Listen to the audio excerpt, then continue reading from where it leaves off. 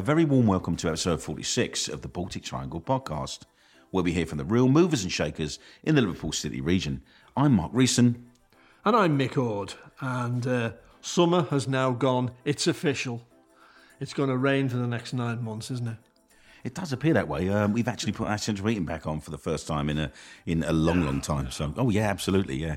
It's just a bit damp, a bit sort of damp. All right. So you've got it on all day, are you? No, God, no.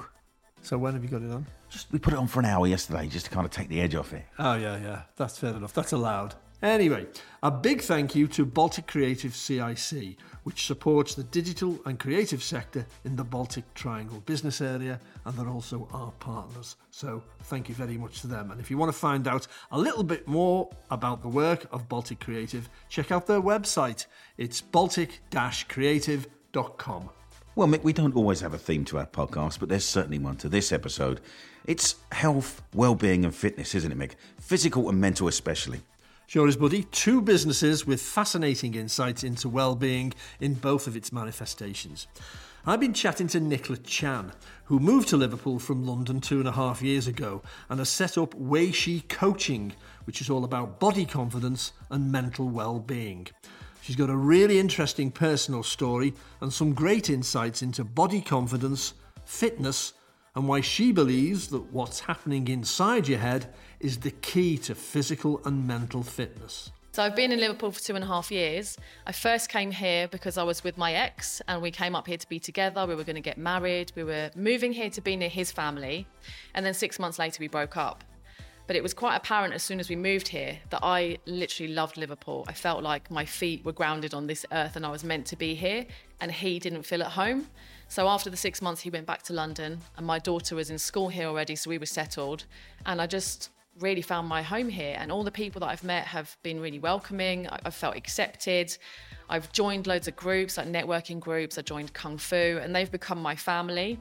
So I've just met so many amazing people, and I feel like Liverpool's the place to be. You can be creative, you can express yourself, and it really fits in with the ethos of me and my company. More from Nicola in a few minutes. Well, I've been speaking to Anthony Grice, a Toxteth-born Scouser whose coffee shops, FIKA, are certainly making waves in Liverpool, and not just for their coffee and cakes. FIKA's a Swedish concept which means coffee break, but it's as much about mental well-being as relaxation. We end up getting lads coming down from Andy Man's group, Andy Man's club, and they, with lads who it's a similar sort of men's mental health thing, they come down, they join in with us. So we have a WhatsApp group now with there's over 100 men on it, and it's constantly pinging. People are just, because you don't have people to talk to, but they're creating little groups. Let's go and have a game of football in the park, let's have a game of cricket, let's go for bowling. And people's stories, and it's great. You've actually visited one of Anthony's coffee shops, haven't you, Mark? What was it like? I certainly have, Mick. Yeah, I've been down to the Walton Road shop loads. It's an amazing place. But as you'll hear in the story, Mick, it's much more about him being the centre of that community. And he's just doing some fantastic work across the whole region. Well, we'll hear from Anthony shortly. Nicola Chan's story is not one you hear every day. Her company's Waishee Coaching, and she describes herself as a mind and body confidence coach. She runs body confidence courses for groups and individuals, and is particularly keen on working with companies and organisations to improve the lot of their workforce.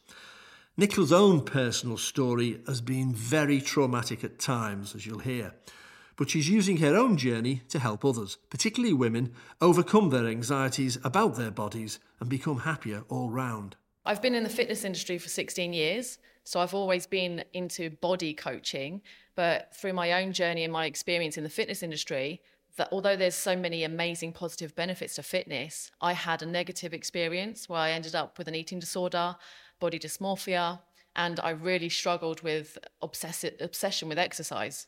And so it was through my journey overcoming those things, basically brainwashing myself to the opposite that I was feeling, from body negative to body positive, that brought me into this journey where now I help other people do the same. You said body dysmorphia. What's that? So body dysmorphia is where you have a morphed view of what your body looks like. So it could be the size of your body, it could be the shape of your body, but it could even be your eyes or your face or your skin. And people who suffer with body dysmorphia, it's like OCD, it's debilitating. It could stop you from leaving the house, and it's obsession. You can't stop thinking about it. So just talk us through what the results of that, of the body dysmorphia had on you. You know, I know you used to binge eat a lot and then go through frantic exercises as well. So just talk us through some of that, if you would. Yeah, so with the body dysmorphia, I never saw myself how other people saw me.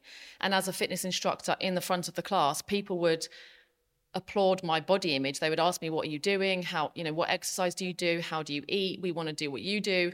And I enjoyed that validation because I had such low self-esteem. And so I wanted more of it. So my body was never enough. I then wanted to be thinner. I then wanted to be stronger. I then wanted to be fitter. And the line of perfection kept moving. So at some point I did bodybuilding because I felt like that was the next thing to do in the industry. It would get me more clients. I'll get more validation. And I thought that body, that picture that you see on Health and Fitness magazine was a healthy, fit body. And that should be desirable for everyone in the fitness industry. And actually to achieve that body, I went on a severe diet. I suffered with a lot of mental health issues. I was binge eating, as you said. I was obsessed about exercise. I wasn't sleeping properly. I lost my periods. So when I achieved that look, although I won first place bikini winner, I was unhealthy. So that picture that you see on Health and Fitness magazines isn't always healthy for everyone. And people who haven't been on a journey like that will be surprised because they would see you in the front of the class looking tremendously fit and all that, and they would think, that's the kind of person I want to look like. And they'd be surprised to know that inside was probably a very unhappy person. Yeah, extremely unhappy. And because you're putting out this front, it's like you have to then maintain it. So even if you do fit the beauty standards of the world and you're happy in that moment, if that's all that there is about you, it's then the pressure of maintaining that forevermore. And actually, the beauty standards change every 10 years.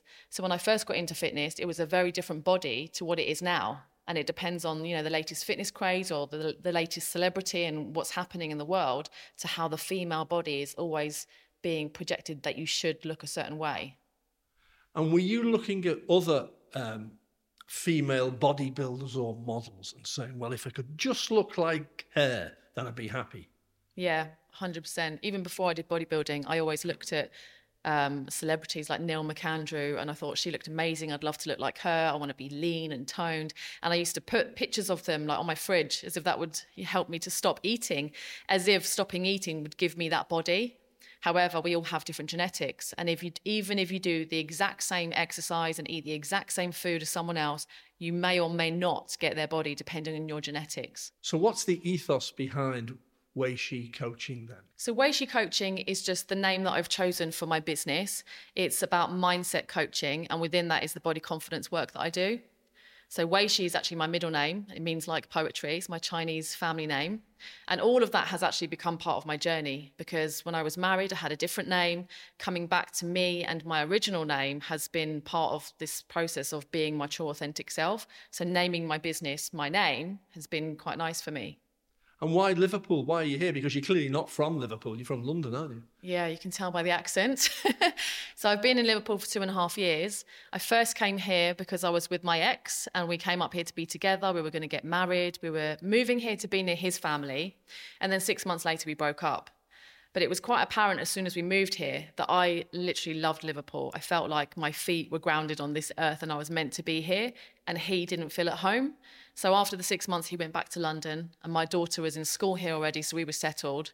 And I just really found my home here. And all the people that I've met have been really welcoming. I felt accepted. I've joined loads of groups, like networking groups. I joined Kung Fu, and they've become my family. So I've just met so many amazing people, and I feel like Liverpool's the place to be. You can be creative, you can express yourself, and it really fits in with the ethos of me and my company. You've been through a lot personally since you were a teenager, and you've talked very publicly about how you were raped at the age of 14, how you came out as bisexual a few years ago. Why do you think it's important to get that stuff out in the open? For me personally, and I know that everyone's journey is different, and I don't think that anyone has to do the same thing, I did find it very cathartic being able to speak about my experiences. I feel like with sexual trauma in particular, there is a lot of shame and guilt which the victims carry. And in some way, speaking about it helps you to release that shame, because ultimately it's not your shame. Somebody else did that to you, however old you were, somebody abused that situation. And to be able to empower yourself by talking about it, or whatever it is that you do with it. A lot of people create businesses, become coaches, want to help other people. That is a way of empowering yourself so you're not a victim anymore. Now, I've noticed, I had a look at your website, and I've noticed that a lot of your content is aimed towards women. Why is that? Well, to be honest, body confidence affects everybody. Gender, sexuality, all the things that we're experiencing in the world as it is today affects everybody. But it just happened to be that most of my clients were women. The first charity that I collaborated with when I came to Liverpool was the Girls Network. So I had an opportunity to go into schools and do workshops for girls. So a lot of it is around women and girls, but obviously it is everybody. And what was it like going to schools and talking to girls? I mean, I've got 3 daughters and they're all a little bit older now. They're in the 20s and 30s. But I remember at the time being concerned about some of the stuff that they'd see online or on TV. So what was it like for you going into schools and talking to girls? Well, I really enjoyed it, and I feel like this is where I'm meant to be. I was that girl at school once, and I wish I knew what I know now, but you can only pass on the information, and when you know better, you do better. And I feel like it's my journey. I'm telling them about my story. So it's nice to be able to relate to someone and then see where they've had help. Maybe you can get help too. And what are the things that young people, young girls now, we think we know what they feel, but quite often as parents, they won't tell us that stuff. But you're an outsider, they might kind of talk to you about. What are the big concerns among teenage girls now, would you say? To be honest, the girls that I've spoken to in school, the reason why they are with the Girls Network, they have been classed as vulnerable or they've got some issues going on already. So they're not the type of girls to speak up anyway. So in that moment when I'm doing a workshop, quite often they are just quiet and they are just taking in the information. But I do get some good feedback afterwards that it has affected them. They are suffering with these kind of things and that it has been helpful for them. Are they essentially the same kind of concerns that you and your teenage friends would have had, or has it changed a bit over the past sort of 10 to 15 years? Well, I think the biggest thing is social media and the way that we have images that aren't even real, like filters, and people take a million pictures and just show the perfect picture at the perfect angle with the perfect pose. So we're comparing ourselves to someone that isn't even real, and that's an issue that we have now, which we didn't have before. Right, okay. Now, you're still I hope you don't mind me saying this, you're still a very athletic-looking person. You look physically fit and healthy. Are you at all concerned that people might come to your classes and think just the kind of things that you thought when you were young? Oh, I'm never going to look like her. I want to be like her. Is that a potential obstacle? Yes and no. I have had that experience and I have done body confidence talks, and some people have said to me, but you look perfect. And I do explain to them that it's not actually about how I look. The journey that I was on when I was that bodybuilder and I did get the first place bikini winner and a crown and a sash and everything, I still didn't like myself. So it's not about how you are on the outside, it's about how you are on the inside. I still didn't love myself. It was actually an inside job of self-love. I had to do a lot of personal development and therapy to overcome that. But I have to explain that I have thin privilege. So I live in a body that is able to buy clothes wherever I go. The world is made for me. I can have one seat on the aeroplane. And I have to explain that because it is the fat acceptance movement that helped me with body positivity. I needed to learn about the history of fat, about classes. It's very political. There's a lot about it, actually, which really helped me to be able to accept myself as I am. That's it. I've never heard that phrase before, thin privilege. And yet when you stop and think about it, it means so much today, doesn't it? Yeah, exactly. That's the thing about privilege. If you're privileged not to know, you are one of the people who are privileged. How difficult is it for you to get inside the heads of people who believe that they are fat? So I believed that I was fat, even when I wasn't. So I think sometimes we have, like I had with body dysmorphia, a morphed view of how we look. But we also need to look into what is fat. and what shame do we have around fatness. As I said, I looked into the fat acceptance movement, the body positive community, and they taught me a lot about health at every size and how you can be healthy in a bigger body. Is it difficult for you to get inside the heads of people who believe that they're fat, though? Because presumably you've never been in their condition. Yeah, I do understand that, which is why I say I have thin privilege. I don't know how it feels to be in a bigger body. I don't know how it feels to be shamed for having that body. I can only listen to and be a voice for them as an ally, their experiences. I do have clients who are bigger, and they do benefit from the things I'm teaching them about dieting. Sometimes diets can actually make you fatter. So when I tell them about the science of dieting and I help them to be comfortable in their body, sometimes they actually lose weight anyway. Now, you're keen to work with businesses, aren't you? How might that work?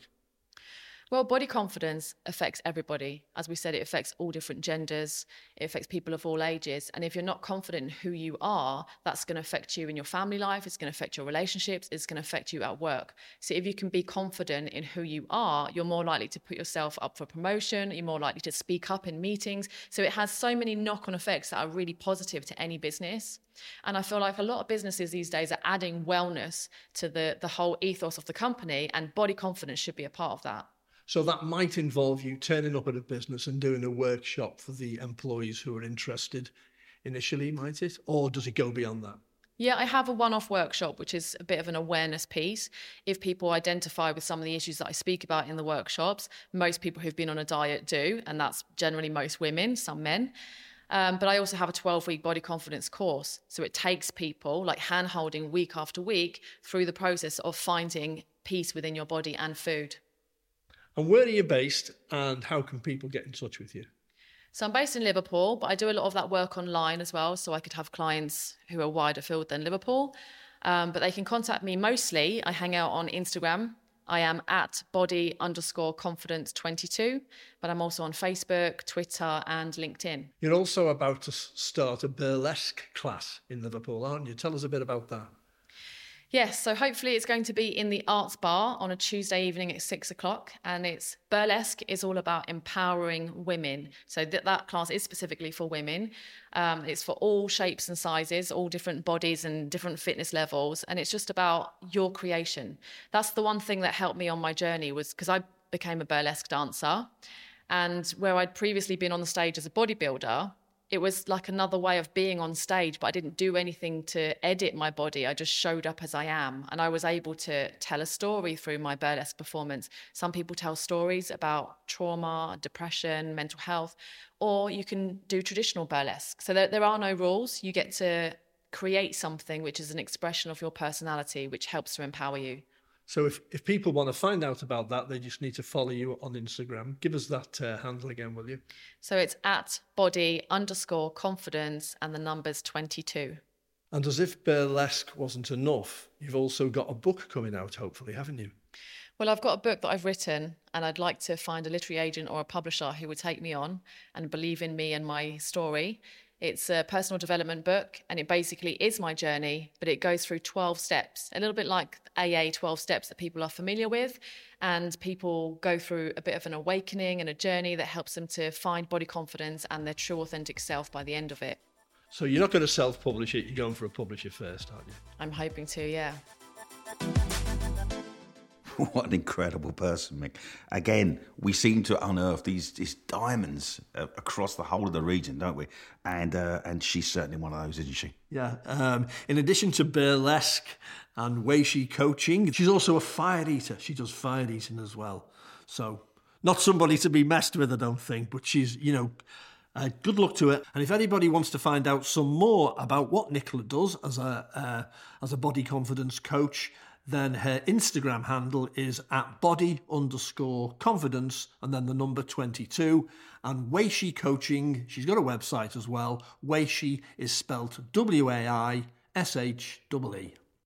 On the related theme of mental and physical health, I've been chatting to Toxteth-born Scouser Anthony Grice, the founder of FIKA coffee shops, one based at Liverpool Water Sports Centre on the Mariners Wharf and the other one on Walton Road.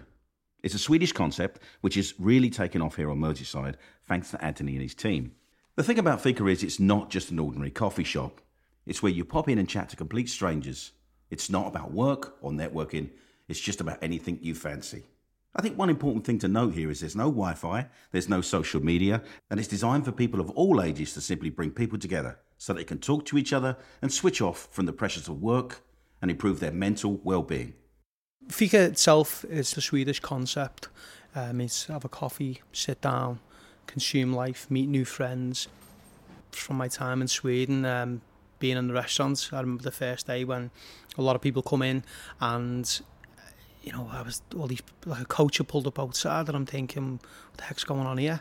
The next thing is, it's FIKA. And I was like, what the hell's FIKA? He said, watch what happens. And then these random people would come in, they grab a cinnamon bun, they grab a coffee, they'd sit down with a complete stranger, introduce themselves, and there's a unwritten rule where they're not allowed to talk about work. So they'll sit there, drink the coffee, and they'll just chat about life and switch off from work. No social media, just completely switch off. And, you know, then they go about the day. And then the next day, you're seeing the same faces coming into the shop. They're, you know, grabbing the coffee and the cinnamon bun, sitting down again, but this one with someone else. And they'll do the same thing. And then you're watching this over a couple of days, and by the end of the week, everyone who's coming in, the same faces, they all know each other. And it's like the place that brought the whole community together. And I thought, wow, how powerful is this? This is like, as like, you know, humanity itself, we are as connected as we've ever been in our lives through social media. You know, we're so connected with people on the other side of the planet. But as, you know, in general, we're not connected at all. As, you know, we don't have face-to-face interaction anymore. It's all done through the social network. So the FIKA itself is to bring people together and, you know, meet new friends, especially older people as well. You know, we do free tea and toast mornings for OAPs because we realise, you know, a lot of old people don't have, you know, anyone, maybe no one to talk to or no friends and family. And that's why, you know, we do them Tuesdays and Thursdays between 10 and 11. It's, you know, come down. It doesn't cost me a lot to do some tea and toast for someone. And it might be a way of them to meet someone and they can, you know, they might have a friend there where they can go and do things away from the shop and go for walks in the park, etc. So it's all about bringing the people together. I think one thing that I've noticed about FIKA and Walton Road is that it is just such an easy place to drop in and out of, and it's a really eclectic place with lots and lots of different people in any one given time. Talk to me a little bit about some of the things that you do within the community to sort of make people feel comfortable when they walk in the door. So with the shop itself, my idea behind the shop was to make it a community hub. You know, we welcome everyone into the shop. You know, no matter what colour, sex, gender, anything, everyone's welcome into the shop. And the shop itself, there's always someone to talk to. So we're not just, I used to call coffee shops anti-social hubs because you'd walk into a coffee shop, this is before I had one, you'd walk into a coffee shop and people would be sat down, well, let's go meet for a coffee, and they both sit down and two people would be on the phones constantly, and, you know, or people would just be on the laptops and not even talking to each other, being together but having a conversation with someone on the other side of the world through the phone. So the idea behind, you know, the shop itself is, you know, we don't have Wi-Fi. We like to pretend it's 1995, you know, when the people didn't have Wi-Fi and people talked. And so, you know, the door's always open in the shop, and, you know, we have the suspended coffee board. On the coffee boards, we've got a big sign in the window, and it's, you don't have to have any money to come in here. There's free coffees, there's free foods as well on the coffee board that people have donated. And, you know, the shop's just open for everyone. You know, coffees have been bought in advance by anyone, and they leave a little slip behind the door, a little post-it note on the wall, and anyone who comes in, you just need to take a post-it note off the board, bring it over to the till, and there's no intimidation there. There's no embarrassment of coming over and thinking, can I have a free coffee? You don't have to say nothing. They just give the slip in and tell us what you want, and that's that. And then also we can identify as well if someone's, you know, going through a tough time and, you know, financially, mentally, or just having a really poor day, and then we can, you know, we go, they're struggling there. You know, they've come in, we don't ask them questions, but we'll just sit down with them and we'll just talk. And just talking is so important, especially this day and age when people don't do it as much anymore because it's all done through the social network. So the shop's welcome to everyone. You know, everyone's welcome in here, and we try and make it as comfortable as possible for everyone coming in as well. I know from my experience of what I've seen, of what you've been doing within the community, how important mental health is to you and well-being. Talk to me a little bit about how you've found that you've made a difference and where that comes from inside you. So with the mental health and, you know, making a difference, you know, I've come from an area, Toxteth, and I didn't have a lot growing up. You know, we didn't have a lot. You know, we struggled as a family, and, you know, as most people in the area did. You know, we've come from very working class backgrounds, and we used to have a pub near us called the Bankhouse, and the Bankhouse was a big community hub. And, you know, as I said, we had nothing, but this pub, the guy who used to own it, called John C., he used to do a lot for the community. He used to give back a lot to the community, and, you know, he used to do things like, you know, bonfire parties, Halloween parties, Christmas parties, summer parties, anything, any way you could put a party on, he'd do it. And it wouldn't be a party, it'd be like a more or less a free event where there was free food and free drinks. And this was just something he would do for the community out the goodness of his heart. And that's something that was like, you know, at that time when we didn't have a lot, that to us was so much. That was a big event, because we wasn't able to go to Alton Towers and Camelot and Days Out, and we had nothing. We played on a football pitch with a football, but to us to have like the Christmas parties this weekend, and it was a big event for us to go to, and, you know, we didn't need money to go to it. But yeah, that also, you know, people did invest. You know, people realised that, you know, how much you give back to the community, and they would also support them as a business, which was amazing. And I think a lot of giving back to the community that I do has come from, you know, from what I grew up with and what I grew up around, and that's why, you know, I give back to the community as much as I can. During lockdown, that was when obviously you're watching people go into isolation for the first time. I remember the first week that people, when we locked down, I remember seeing a photograph that went round, went viral. It was an old OAP walking down a supermarket aisle, and they had a shopping trolley, and they had like 2 tins of beans in, and there was a young couple walking past, and they had all kinds of toilet rolls upon toilet rolls, if you can remember all that. And they had a lot, and I realised, you know what, these old people are struggling. There's people out there who are locking down because they're terrified and they've got nothing. So I reached out and said, look, if anyone's got any bits, drop them into the shop, and we'll identify these people who, you know, may need help. And so everyone started bringing food in, people donating money. Obviously, people were struggling to buy things in supermarkets. They're saying, look, we can't get nothing, but there's some money. And because, you know, I've got a trader's license in retail, I was able to get access to the wholesalers before anyone else, and, you know, at the same time as shopkeepers could. So we were able to get all these products and create these care packages for the community. I went on local radio station, and I reached out on that, and I said, look, if anyone's struggling, get in touch with me. Here's my phone number, here's my shop, let me know. And as soon as I was on that radio station, my phone lit up. It just absolutely exploded, and everyone was screaming out for help. And, you know, if, you know, through the power of you know, the social network that I've got through the shop on social media, I was having people contact me from places like Canada and Australia who follow us on social media, and they said, look, I live in Canada now. My mum lives by herself. She's got no social media. She's got no one. Can you please help her out? I know we're not going to get out of the house. So we were able to, you know, go and help this lady, knock at her house randomly and said, this is for you, this is for your daughter. She's contacted me, and they couldn't believe that. So, and we continued that as long as we could, and so that was until the government started helping out a lot more people. But we still looked after these, you know, for probably the best part of 9 months. We continued this right the way through, because people were struggling out there. Obviously through the pandemic, it was a crazy time for everyone. So that was a reason for me giving back, because, you know, I've come from somewhere where we've had nothing, and, you know, it's nice to be helped, and it's nice to help people, because it's not nice struggling when you've got no food. I remember that you did the care packages for kids as well that were struggling without having the school meals available to them during holidays.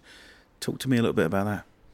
So with the school meals, I remember seeing something on the internet about a care package that the government had created when I think we'd gone into lockdown. I think it was lockdown 3.0. I can't remember how many lockdowns we actually done. There was not many. This is the one in the January, and there was a government care package, and this was for schools who, obviously the schools were closed, and it was people who, wouldn't get a meal, and kids were going without a meal because children going to school, that could be the only meal they can get a day. And the government said we're going to provide packages for kids who are struggling, and the package I seen was just, it was disgraceful. I could not believe what the government was sending out to people. It was a total insult. So again, I reached out and said, look, I'm going to make some care packages. We'll do the same again. And I would say in the January, for that one alone, in that 1 month, we delivered more packages in that 1 month alone than what we did in the previous 9. It was just off the scale. But the tough part about that was, it was obviously you were dealing with a lot of families. Plus also there was people who, especially in, leisure and tourism, and people who are like in the music business and entertainment world, who've self-employed, have been out of work for a long time, and they were ones who were struggling. People who sing in pubs over weekends, they had no income. This is where, the problem was that, and they couldn't claim anything because of, any financial help.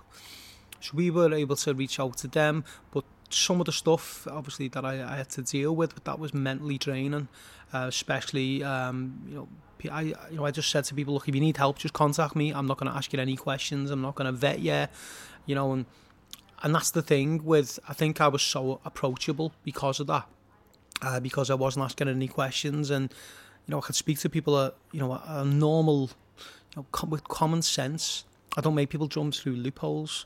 It was just, I'll help you if I can help you. Some of the stuff wasn't nice that I would, the depths that people were going to thinking, I'd help them by sending me photographs of, they may have, the children have been beaten up. They've been beaten up by by the partners or a squat that they were living in, and I didn't need to see that. That was quite tough, extremely tough mentally to deal with, because I'm not been brought up, to deal with that stuff. So that was extremely challenging for me.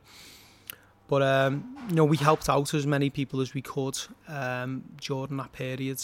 And it was, I'd do it again. If needs be, I would do it again. But it was extremely, extremely tough.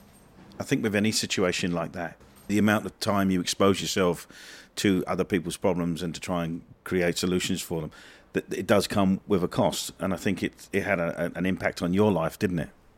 It did, yeah. It had, I said, it was a massive impact on my life, and that was something that, it never really come out until a few months later, where, I was struggling, and, and obviously from what I've been saying, I am a busy person, and I like to be busy, and I like to keep myself busy, but it takes its toll, and it takes a lot out of you, and eventually, you work yourself into the ground. And I'd always heard that, you're going to send yourself to the early grave, you need to slow down, and I couldn't. It's just in me to keep going, and eventually, I broke, and I was having chest pains and going dizzy, and I remember going into hospital, and when I was in the hospital, we done some tests, and I spoke to the doctors, and they would ask me what's going on in your life, and I told them everything, and they said, look, you're having a breakdown here. You've run yourself into the ground, and when you're having a breakdown, your body gives out in different ways.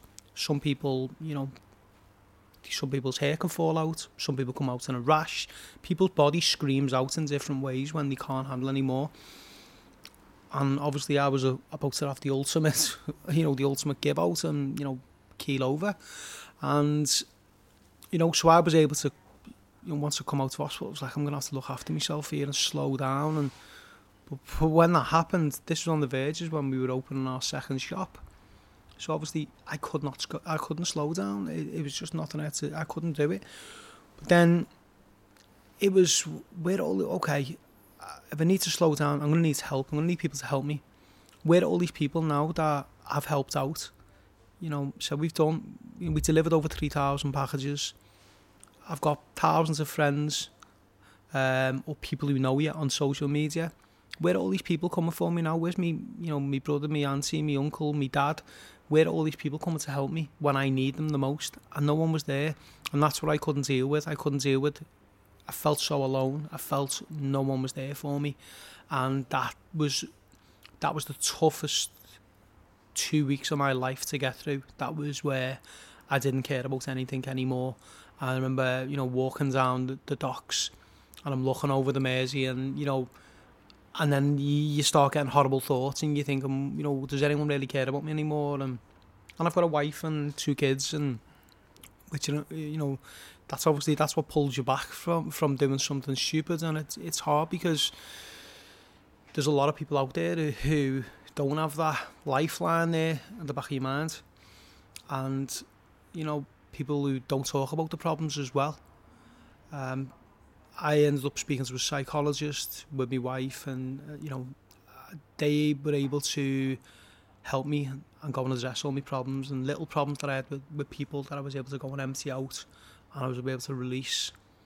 And speaking about it, I had conversations with people, family members, spoke to people close to me that I've never spoke to, and I've said to them, look, what I'm going to say now, you're not going to like it, but I will need to get this out there. And I emptied out and I released everything.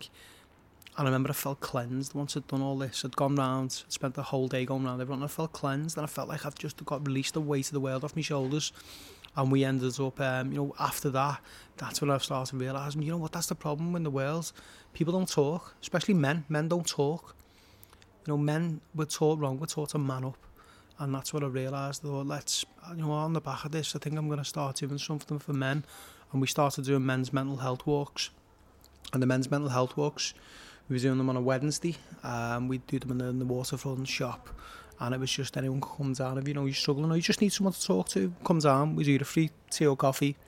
And we'll have in the shop, we'll have a little chit chat. And then we just go out for a walk, 2 miles along the waterfront. And it's great. And we've got we ended up getting lads coming down from Andy Man's group, Andy Man's club, and they, with lads who it's a similar sort of men's mental health thing, they come down, they joined in with us. So we have a WhatsApp group now with there's over 100 men on it, and it's constantly pinging. People are just, because you don't have people to talk to, but they're creating little groups. Let's go and have a game of football in the park. Let's have a game of cricket. Let's go for bowling. And people's stories, and it's great for going out on walks with a random stranger who you don't know. You're able to release and say things, and there's no judgment there, and you've got no relationship with someone who you're going for a walk with, a stranger, and you can talk about anything you want. And that was a great way for me as well. I got a lot out of it myself, and a lot of people as well some of the stories are incredible, and they, once they were doing it, it was like, I feel so good, and they need this as well. And they, with the lads, they were able to they do separate days now. They do extra days. They're together like 4 days a week now that the lads do stuff between themselves as well. And that was all created on the back of the men's mental health walks. And going off that as well, we created something for women as well, because obviously women go through something called the menopause, which I'm sure everyone's aware of, and which is only, growing up, it was they're going through the change. I remember being in the house with my mate, and my mate's mum was cracking up on him, and I said, what's up with your mum there, lad? And she said, my dad said she's going through the change. And I'm like, what's the change? He went, I don't know what it is. And that was it, and that's always stuck in my head. And obviously we realise now what the menopause is, and it's a serious thing that every woman goes through. Some worse than others, a lot worse than others. So we were we linked up with a leading specialist in the city, Juanita, and she does women's menopause classes in our Walton Road shop on a Wednesday. We're going to be starting them. They're closed on through the summer. We're probably going to be starting them up later in the year again. And that's something which is not. It's kind of a mental health thing as well for women, and it's it's all women who come in and they have the talks, and so we do something for for both parties, for men and women. Through the shop. You're a very humble guy from my experience of coming in and out of the shop for a few years now, and I know you probably wouldn't take it, but it's incredible the amount of work that you do within the community and within the wider community in the region as well. You do incredible work, Anthony. You are effectively, as you so rightly described yourself, as a community hub. one thing that always sticks in my mind about FIKA is the positive quotes of the day that you do as well. Talk to me about where they come from. So the quotes of the day, I've always liked quotes. I have done for a long time, and it actually come about by accident doing them for the shop, to be fair. And it was, you know, when we had the board, the A boards outside the shop, and for the first month or two, I used to write the daily specials on the board: meatballs and Swedish meatballs and mash and gravy, or soup of the day, or whatever speciality drink we've got on offer, and that's all it was. And this one day, I remember just sitting there and watching people go past the shop, and everyone looks miserable and doom and gloom, and I was thinking, oh, do you know what, I'm going to write something funny, quirky on the board here, just to see if I can make people smile. And I always remember the very first board I done was buy one coffee for the price of two and get a second cup of coffee absolutely free. And that was that, and I put it out. And you're watching people, and they're standing there and they're looking at it, then they're walking back and they're looking at it again, and you see them smiling and laughing, and then some people coming in and they're like, your coffee board's wrong there, you know, that's misleading. But then a lot of people obviously got onto it and they were laughing, and then I posted on social media and people were just thinking it was amazing and fantastic. And then, you know, so I started off doing a bit of funny ones, and then once lockdown happened, I started doing some positive and, you know, pick me up quotes, because obviously people needed to hear stuff. So we put the quotes out through lockdown, and they literally just started going viral. Everyone I was posting, I was getting friends in Australia who were seeing them on social networks in Australia, sending me saying, oh my God, this is your shop. Someone sent me this in Australia, or I've seen it in an Australian page. So a lot of the boards were going crazy throughout lockdown, and that just carried on.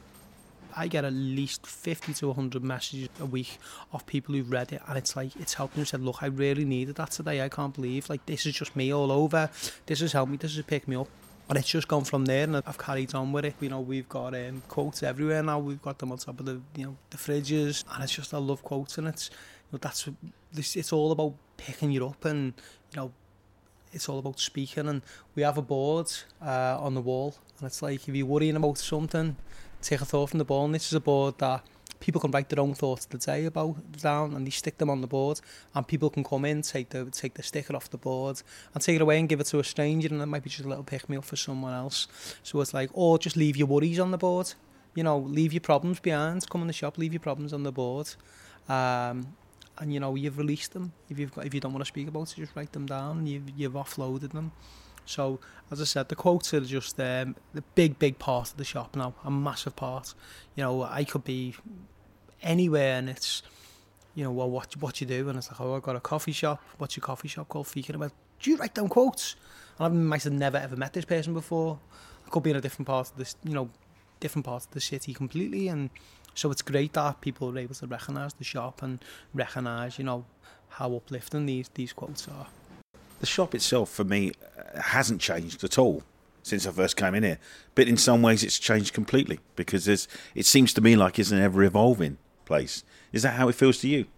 It is, yeah. We're trying to, you know, looking at the shop now from when we first moved in, you're right, nothing's changed. We're still trying to keep a very Scandinavian theme in here, but we're adding things, and we're making it more of like a community space as well. We're, you know, welcoming and positive, happy. So we're constantly adding and changing things to make, you know, keeping it fresh by being positive, and as I said, just adding more stuff to it all the time. One of the first times I came in here, you took me into one of the back rooms where the kitchen is, and you showed me these, you know, where these amazing tiles were left over from a cooperative society. It was here years ago.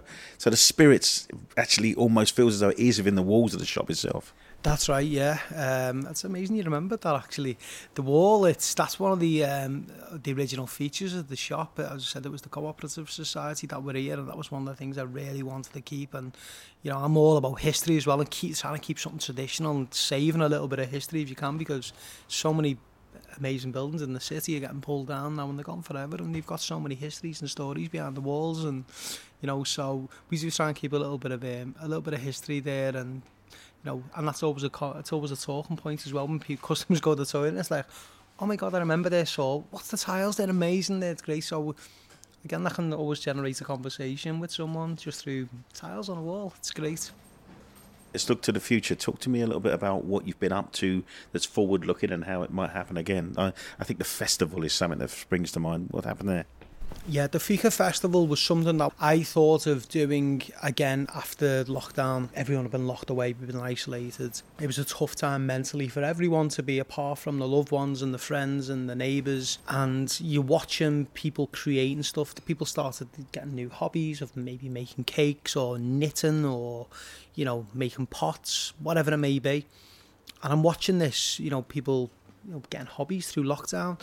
And then I thought, why don't we create something on the back of this, bringing the community together again? We'll have loads of musicians there who've been out of work for a long time, so we'll get all them performing on the stage. We'll get bouncy castles there. We'll get all these people all these makers who've created these new hobbies, bring all the stuff you've made. So we'll set up market stalls. We'll have, you know, display all your goods, sell your goods. We'll have some food vendors there. And it's like, bring the people together again. Let's get everyone back together again. And we ticketed the event, the first one. We'd only have 1,000 people at the event because we were still under slight lockdown restrictions and not rules we were under. So we had 1,000 tickets, and the tickets sold out in 1 hour. It was just everyone wanted to come, and it was amazing. The day was it was amazing. It was an unbelievable day. Such, you know, a great thing to bring people together, especially after such a, you know, horrible time that we all went throughout the pandemic. And at the festival, it was a massive success.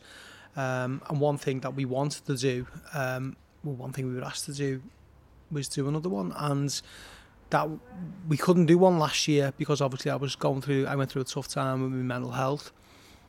But it was something that I was constantly asked to do a festival again. Do a festival was so good. So we've just had one just last month that we were able to hold another FIKA festival, and this time it was a lot bigger and a lot better. We got a lot more people able to get in this time because there was no lockdown restrictions. So we had over 50 market stalls. We had loads of, bear in mind it was all independents as well. Lots of market stalls, lots of food vendors, and you know, we had a little fair there. We had entertainment on. We managed to get John Barnes and Jason McAteer came down from Liverpool Football Club, so they were able to meet them, and it was a good time to, you know, again, FIKA concept is bringing people together. One thing I managed to tap into with the FIKA festival, and this is something that happens all the time, and it's not just to me. I know this happens to any independent business, a small business. Now, I get asked at least 10 times a week, can I donate a cake for charity? Can I sponsor the local football club? Can I do this for the community? Can I do this for the community? And it's all like, you know, donating raffle prizes, vouchers, sponsoring football teams, cricket teams, whatever it may be. And all the time I get asked for it, and, you know, I very rarely say no. But I always think to myself, why don't these people ever go to big companies who they shop from every day, the likes of Amazon and Apple and Coca-Cola, big companies who've got money to burn? Yeah, they buy from them every day, and they wouldn't necessarily, maybe not so much go to the smaller businesses. So it's like, hang on, do you know what I'm going to do? I'm going to go to a big company. I'm going to ask them to sponsor our small FIKA festival. So Vistaprint, who are a worldwide brand, one of the sponsors of Liverpool Football Club, I thought, you know what, I'm going to go to a worldwide brand and I'm going to ask them. And I asked them, and they actually sponsored the event, which I was blown away with, because, you know, I couldn't believe it. And even though the events, as you know, it's all small independent businesses, we got a major franchise on board to sponsor the event, which them itself are all about small businesses. So they were made up. I was super happy to support the event, the city itself, and the level of support they give for everyone was just unbelievable.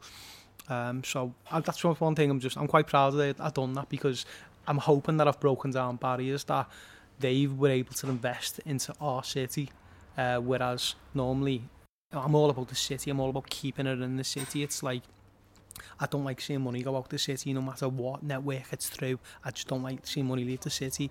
But it's nice to have big companies investing back into this, investing into our city, and the money stays in our economy, so that's fantastic.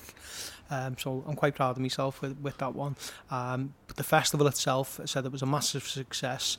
The bigger plan is I'd love to put it onto the mystery. We used to have an event down here called the Liverpool Show, and the Liverpool Show was massive, and it was a big community event, festival. It was huge, and I remember, you know, when I was coming to my late teens, going to this for the first time, and it was amazing, and there was lots of dog shows on there, the radio stations got involved, there was helicopters, the army were there, the police. It was just a fantastic day, and I would love to bring that back. I would love to do that for the city, because it's a massive event. It's like an event into types of African Oye on that scale. It's huge. And I'd love to do that for the city. So that is the bigger plan, and something that I would love to put into place for next year. It's going to take a lot of planning, to be fair, but I would love to do a FIKA festival on that scale and make that an annual event. And it'd be a free event as well. That's what I want it to be, a free event. That would be something I would love to continue doing for the city. How can people keep up with what's happening? How can people keep up with all these fantastic community events that you're putting on, and just follow what you're up to in the community as FIKA? Well, you can follow us on social media. FIKA Coffee Liverpool. If you search that on either Facebook or Instagram, you'll be able to find us on there. Or Mr. Tony Grice, you can find me on my one as well. That's on Twitter. As I said, we were on Woolton Road, just by Mospit School. That's where we are located there, towards Picton Clock, and also Liverpool Waterfront, just over the road from the Baltic. We're based there in the Water Sports Centre. And how can people get involved with the walks that you do for mental health? If anyone wants to get involved in any of the walks that we do, contact us on social media, FIKA Coffee Liverpool, and we can let you know times, dates, everything that you need to know, and also the same with the menopause as well. We can inform you on the dates that they're going to be restarting as well. Tony, I can't thank you enough for giving me the time to do this. And I just want to say again, thanks so much for what you do in the community of Liverpool. No, you're welcome. Thanks very much for having me on. It's been an honour and I've loved it. Thank you very much, and hope to see you again soon. Great stuff from Anthony there, and good luck to him with expanding FIKA, and I must go. The one, I mean, I'm based in the Baltic Triangle, as you know, Mark, and I haven't been to the coffee shop at the Liverpool Water Sports Centre on Mariners Wharf, so I'll definitely go there. Honestly, mate, it's worth just dropping in any time you pass in any of those two shops. The thing about it is that it's such a friendly, welcoming environment and atmosphere. The cakes are amazing. These cinnamon buns especially are something that everybody should try and sample. But again, it's the sort of place where you can go in and there's always something pinned on the wall or just happening around that would be of interest to you. I can promise you that. And do people talk to each other? Do strangers just walk up and start gabbing? Because it's great as a concept, but you wonder whether people would actually do that. Well, just to sort of fill it in a little bit more then. I mean, when I first walked into the shop, I struck up a conversation with Anthony straight away. And it was really, really simple. It was just, hi, how are you? What are you up to today, et cetera, et cetera. And it's just that sort of place. There's regulars, and there's always someone sitting doing something or chatting about something. There's a constant flow in and out of the shops at every stage of the day. There's always something happening. And people aren't looking at the phones all the time like they are in Costa or Starbucks, I mean, that's the thing, isn't it? You go into most coffee shops and you might find 2 or 3 people around the table and they're all looking at the bloody phones. Absolutely. I mean, in the story there, you heard Anthony mention the mystery. Now, the mystery, to those that don't know, is just a park in Wavertree, and that's what that mystery reference was. But did you ever go to the mystery, Nick? Yeah, I used to live around there. Yeah. I know the mystery well. So he's actually trying to get that concept back again, where there's this all-consuming local event which pulls in lots and lots of different eclectic things, people, attractions, and I think that would be a real boon for the city to have these little satellite events happening all over the place that are run by the community, effectively for the community. Yeah. And I love the idea that someone goes to Sweden or whatever country and brings an idea back and then tweaks it to the local culture. You can't beat that kind of thing, can you? Well, it's just so perfect for Liverpool, I think.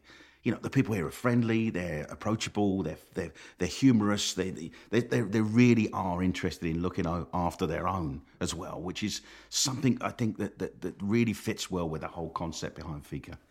Anyway, tell us a little bit about our sponsors, Mick. Yes, our sponsors, our partners are Baltic Creative CIC, and they support the digital and creative sector in the Baltic Triangle business area. And if you want to find out a little bit more about them, then go to their website. It's baltic-creative.com. And if you've got any ideas for people that we might want to interview, whether it's in the Baltic area or beyond, anywhere on Merseyside, then you know what to do. Just email us. The address is info@baltictrianglepodcast.com. And do keep an eye out for all of the different events that FIKA are organising across the region. You can catch up with them across all their usual social media platforms that they've already announced. So, Mick, that's just about it for us, isn't it? Yeah, so a big thank you to Nicola Chan and to Anthony Grice for joining us in the Baltic Triangle podcast this month, and we'll see you soon.